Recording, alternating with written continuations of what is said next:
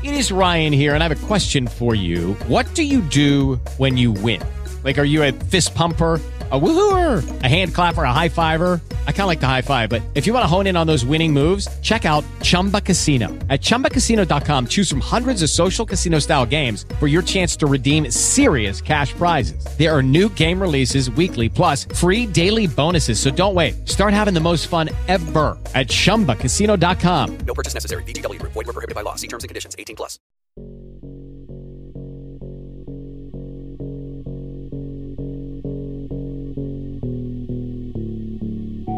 You're listening to Mugshot. I'm your host, Lindsay.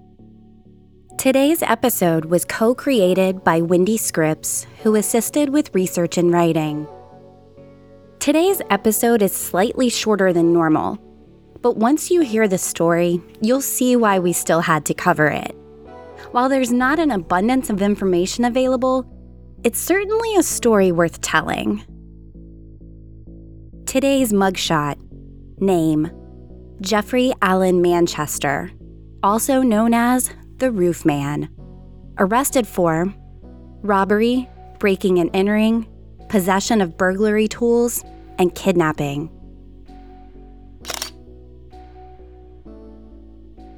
Often in true crime, the perpetrators seem ruthless, senseless. It's utter destruction, with no thought paid to the victims of the crime. Most often, this is seen in violent crimes, but we see it on Mugshot all the time as well.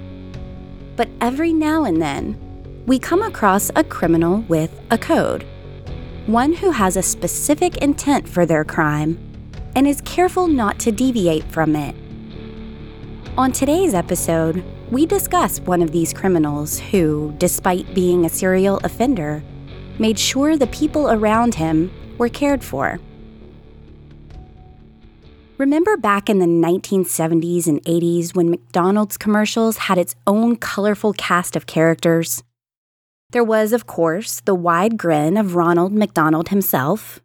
He was often accompanied by the lovable, albeit a bit dopey, purple thing named Grimace, and sometimes by the somewhat clumsy bird, Birdie. And then there was the villain, the Hamburglar. And this guy had a goal. He just wanted the cheeseburgers. While he tried often, he rarely succeeded. But his intent was clear. He didn't want to hurt anyone. He just wanted his loot. They were just so good, he couldn't resist. Well, apparently, the Hamburglar wasn't the only one who felt this way. Except in real life, it wasn't burgers this man was after. Not much is known about Jeffrey Allen Manchester's life, at least not before the incidents discussed today. We do know that he was born in 1972 and that he was a sergeant in the U.S. Army, possibly a member of Special Forces, possibly even a paratrooper. He lived in Concord, California, located about 29 miles northeast of San Francisco for most of his life. He has twin sons and a daughter. In the 1990s, he traveled throughout the United States and ended up in North Carolina. For many, traveling is a way to expose yourself to culture, history, nature. This was the case for Manchester, as his travels did expose him to knowledge. But it wasn't in the way you might think. During his travels, he became an expert in robbing chain stores, with a special loyalty to one in particular, McDonald's. As we will soon learn, Jeffrey's string of robberies is somewhat comical at times. For example, early on, there was an attempt to rob a McDonald's in November. What he didn't realize, though, is that after cutting a hole in the roof, the store was closed for Thanksgiving. No one was even there to steal from. But whatever Jeffrey learned, he was comfortable with it and didn't want to risk spontaneity. His robberies were all the same. He would cut a hole in the roof of the store and drop right down. sometimes in the early mornings and sometimes in the middle of the night. He would hide in a secret location, most often a bathroom stall, and wait until he knew the employees were busy and distracted. Then he would come out of his hiding spot with his weapon drawn. This type of reveal almost always caused panic, as a weapon will make anyone nervous. But it's how Manchester established control. However, it wasn't his intent to hurt anyone. In fact, after brandishing his weapon, he would very politely ask for everyone to move to the back. He would then get the manager to unlock the safe and give him all of the cash inside. Then, to make a clean getaway, he would usher all of the employees into the walk-in food freezer, reminding them to get their jackets as it was cold inside. Many of the people who were working during these robberies said he was polite and soft-spoken. However, it's thought that he did fire some warning shots on a few occasions. Then, he would lock the freezer and leave. More often than not, he would call the local police from a nearby payphone, letting them know that the employees were all in the freezer, safe and sound, but needing rescue. Because of this repeat behavior, he became known as the Roofman Robber. The Roofman's technique served him well for about a decade. Think about it. Basically, every McDonald's looks exactly the same. The layout is easy to replicate and plan for. Even McDonald's was offering a $10,000 reward for his capture. But in the early morning hours of May 20th, 2000, after years and years of performing the same song and dance and walking away with the prize, it all came tumbling down. Manchester made his way to the small rural town of Gastonia, North Carolina. Earlier that night, he began his routine of climbing to the roof of the town's McDonald's with his tools in hand. After cutting a hole in the ceiling and dropping down into the restaurant, he crept into the women's restroom where he stayed quietly hidden until closing. After the restaurant closed that evening, the manager was checking the men's bathroom for supplies when he noticed the women's door was slightly opened. Suddenly, masked and carrying a sawed-off .22 caliber rifle, Jeffrey Manchester emerged from the restroom and moved everyone to the back of the restaurant into the kitchen area. There he had all of the employees, with the exception of the store manager, lie on their stomachs. As usual, the manager was ordered to get the money from the safe, while Jeffrey moved everyone into the walk-in cooler. As expected, he took the money and headed out the back door to his car. Another successful heist, $1,500 richer. He drove to Belmont, the next town over, where he had another McDonald's to rob there. As routine dictated, Manchester climbed to the roof with his tools and began to cut the hole for his entrance. Using a razor knife, the initial hole was made, followed by a power drill to get through to the next layer. It's estimated that it took him close to 40 minutes to enter the second restaurant. Dropping down, he took refuge in his hiding spot and waited for the employees to open the store at 5:00 a.m. Once he believed that the employees were busy with opening duties, he came out of hiding and, just like always, forced everyone to the floor except the manager. Then he had the manager retrieve all of the money from the safe, herded everyone into the walk-in freezer, and headed out the back door. He was headed to safety with approximately $7,000 this time. The manager told the Gaston Gazette, quote, "I just saw someone walk in with a gun. He told me to get on the floor, so I did. He was really polite. He was apologizing. He didn't yell at us. He said, 'Would you please, ma'am, get on the floor? Would you please, ma'am, get down?'" End quote. However, this time was a bit different. While Manchester's routine hadn't changed much over 10 years, society had.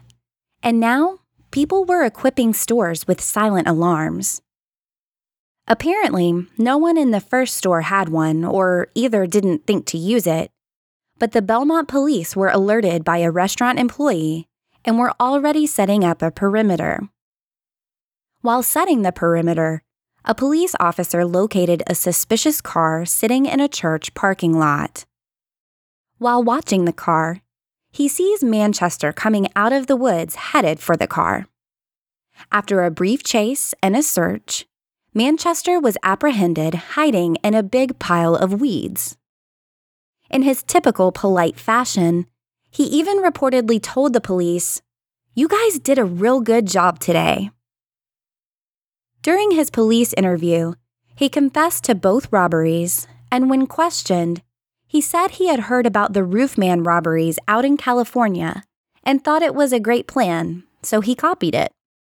However, the Roofman he referred to was himself. A great way to rid yourself of suspicion. Until this moment, he had successfully robbed approximately 40 McDonald's locations. He was held on a $1 million bond.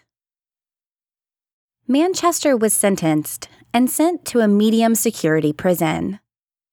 As authorities contemplated other charges against him, they stated, quote, "No rush. He's cooling his heels in North Carolina," end quote. Jeffrey Manchester had been stopped. Or had he? Before we continue, let's take a quick break. With Lucky Land Slots, you can get lucky just about anywhere. Dearly beloved, we are gathered here today to... Has anyone seen the bride and groom? Sorry, we're here. We were getting lucky in the limo and we lost track of time. No, Lucky Land Casino, with cash prizes that add up quicker than a guest registry. In that case, I pronounce you lucky.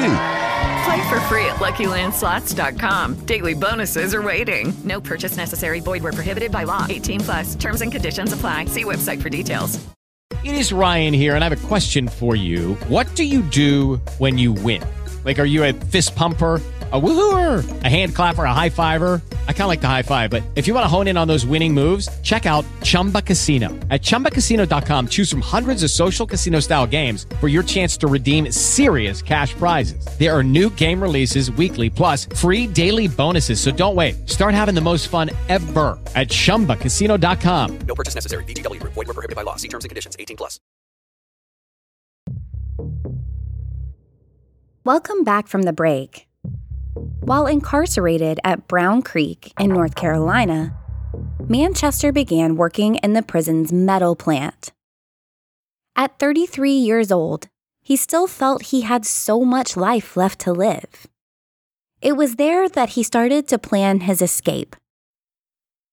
And on June 15, 2004, after serving less than 4 years, he put that plan into action.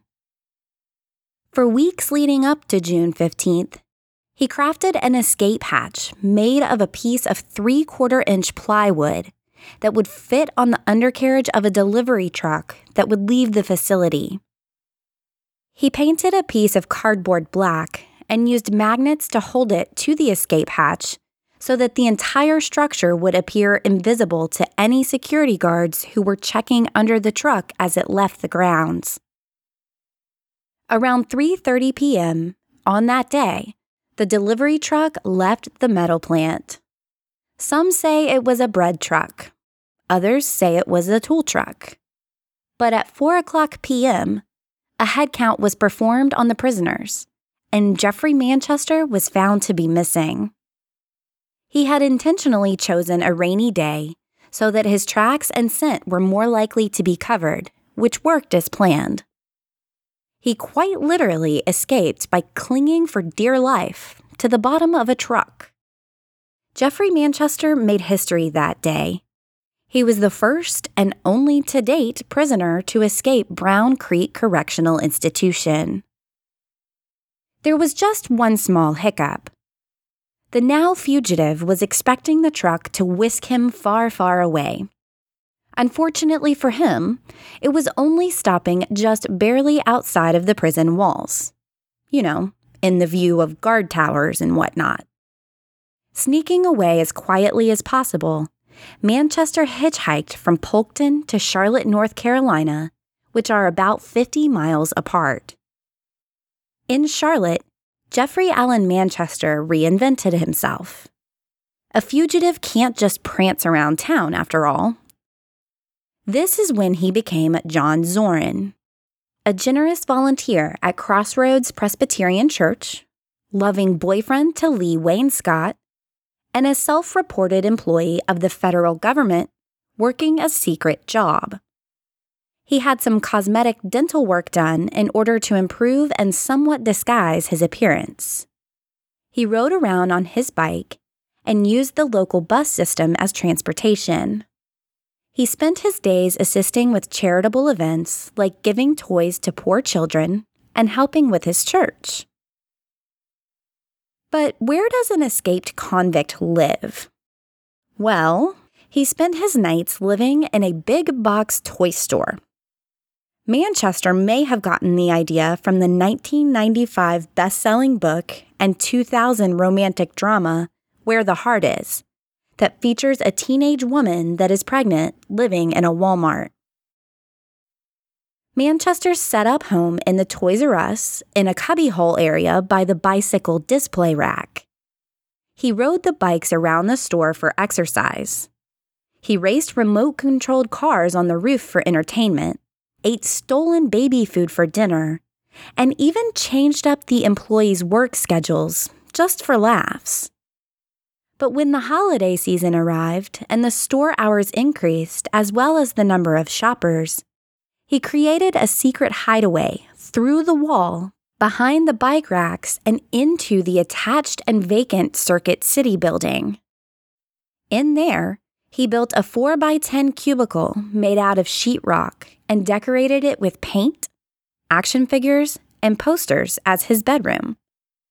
His bed donned Spider-Man bed sheets, and he installed a mini basketball hoop and a DVD system where he could watch movies. He even routed plumbing for clean water and a restroom. In the name of safety, he installed a smoke detector and had a fire extinguisher. Not forgetting that he was indeed a man on the run, he set up a security system of his own using stolen baby monitors.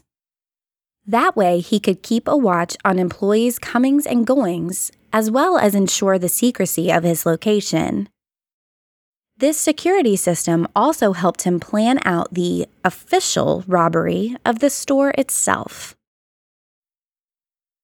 During his time on the run from police, Manchester was still stealing in order to live his day-to-day life. We know he stole food to eat. He also stole cash and then toys from his home in Toys R Us to give to the children in his church and neighborhood. He even robbed a pawn shop, perhaps for a gun. But to continue to cover his tracks, he had to make sure no trace of Jeffrey existed.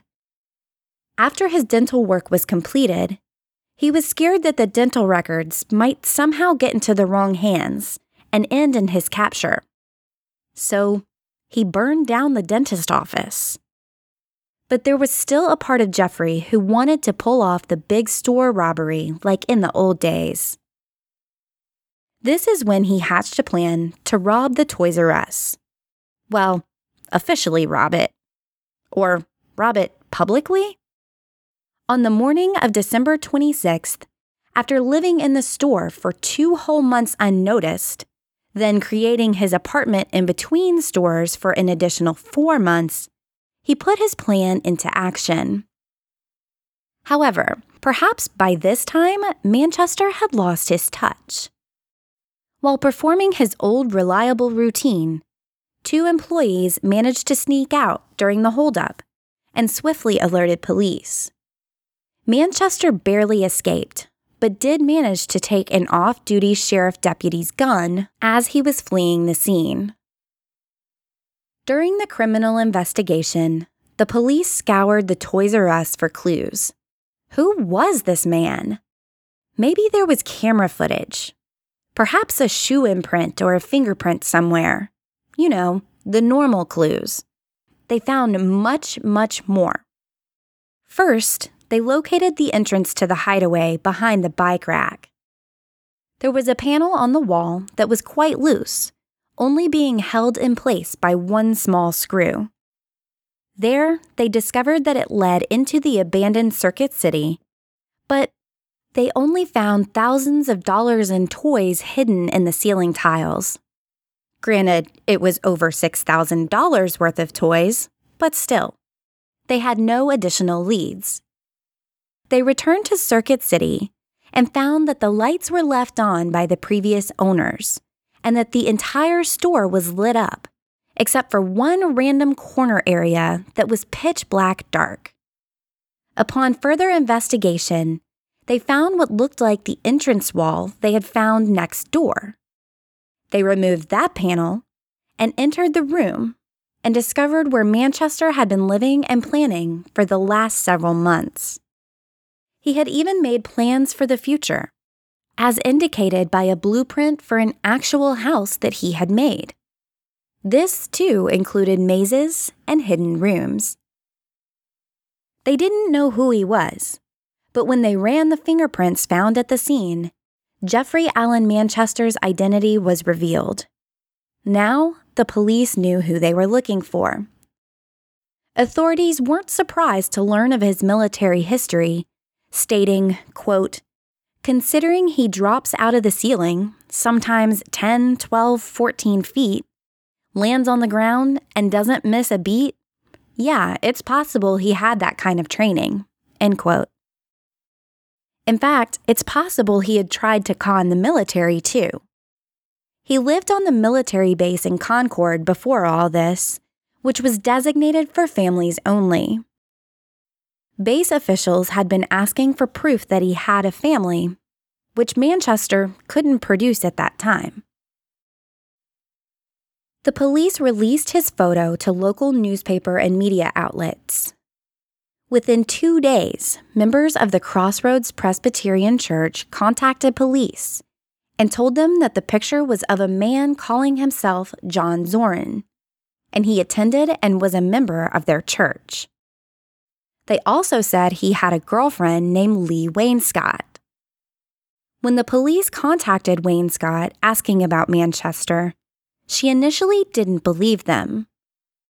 Once they convinced her of his real identity, she reported that she felt numb and in shock.